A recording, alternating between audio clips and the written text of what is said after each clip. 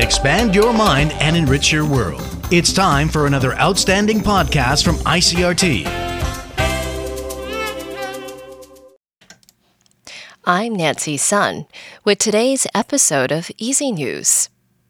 The Tai-Ex rose marginally higher on Tuesday as it closed out the Year of the Tiger above the 14,900-point mark.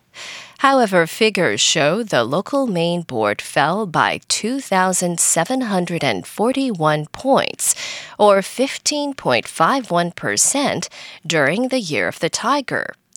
That represents a loss of 8.08 trillion NT in market value for the 12-month period.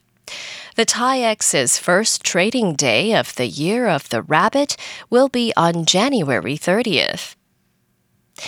National Development Council Minister Ming-hsin says Taiwanese citizens and eligible foreign nationals could receive a one-off 6,000 NT tax surplus cash payment by late February or early March.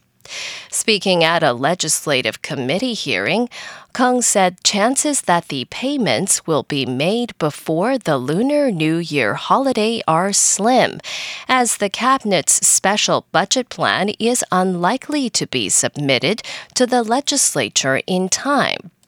According to Kung, if the Cabinet finalizes the special budget plan on February 2nd, sends it to the Legislature for review a day later, and it's approved within a week, it is possible the payments could begin on February 28th.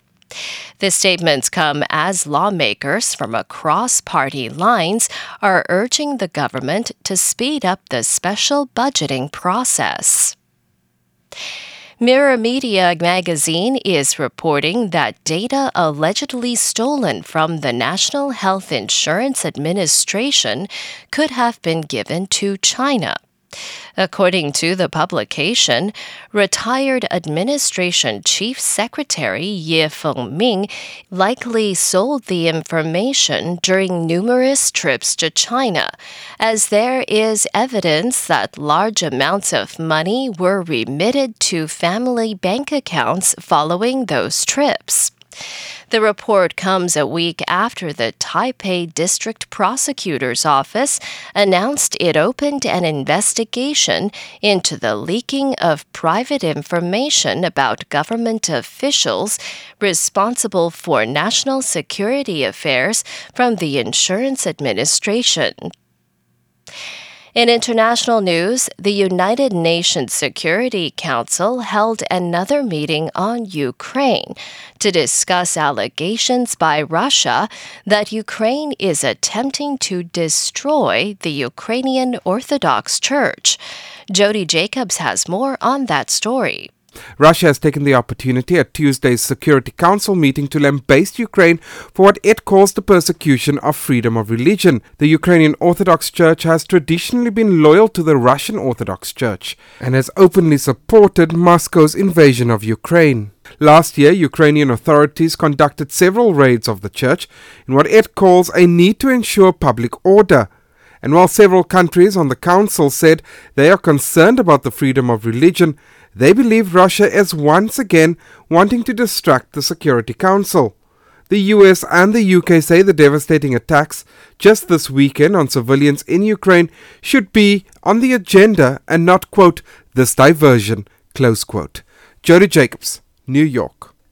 And the European Union is pushing forward with a major clean tech industrial plan that also guarantees the EU's economic survival as it faces challenges from China and the United States.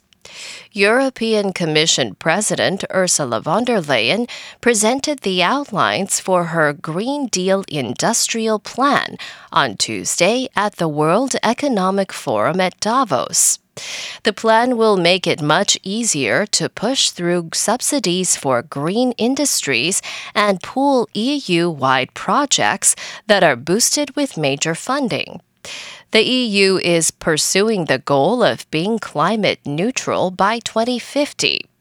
Von der Leyen says that the 27-nation bloc will more forcefully counter unfair trading practices.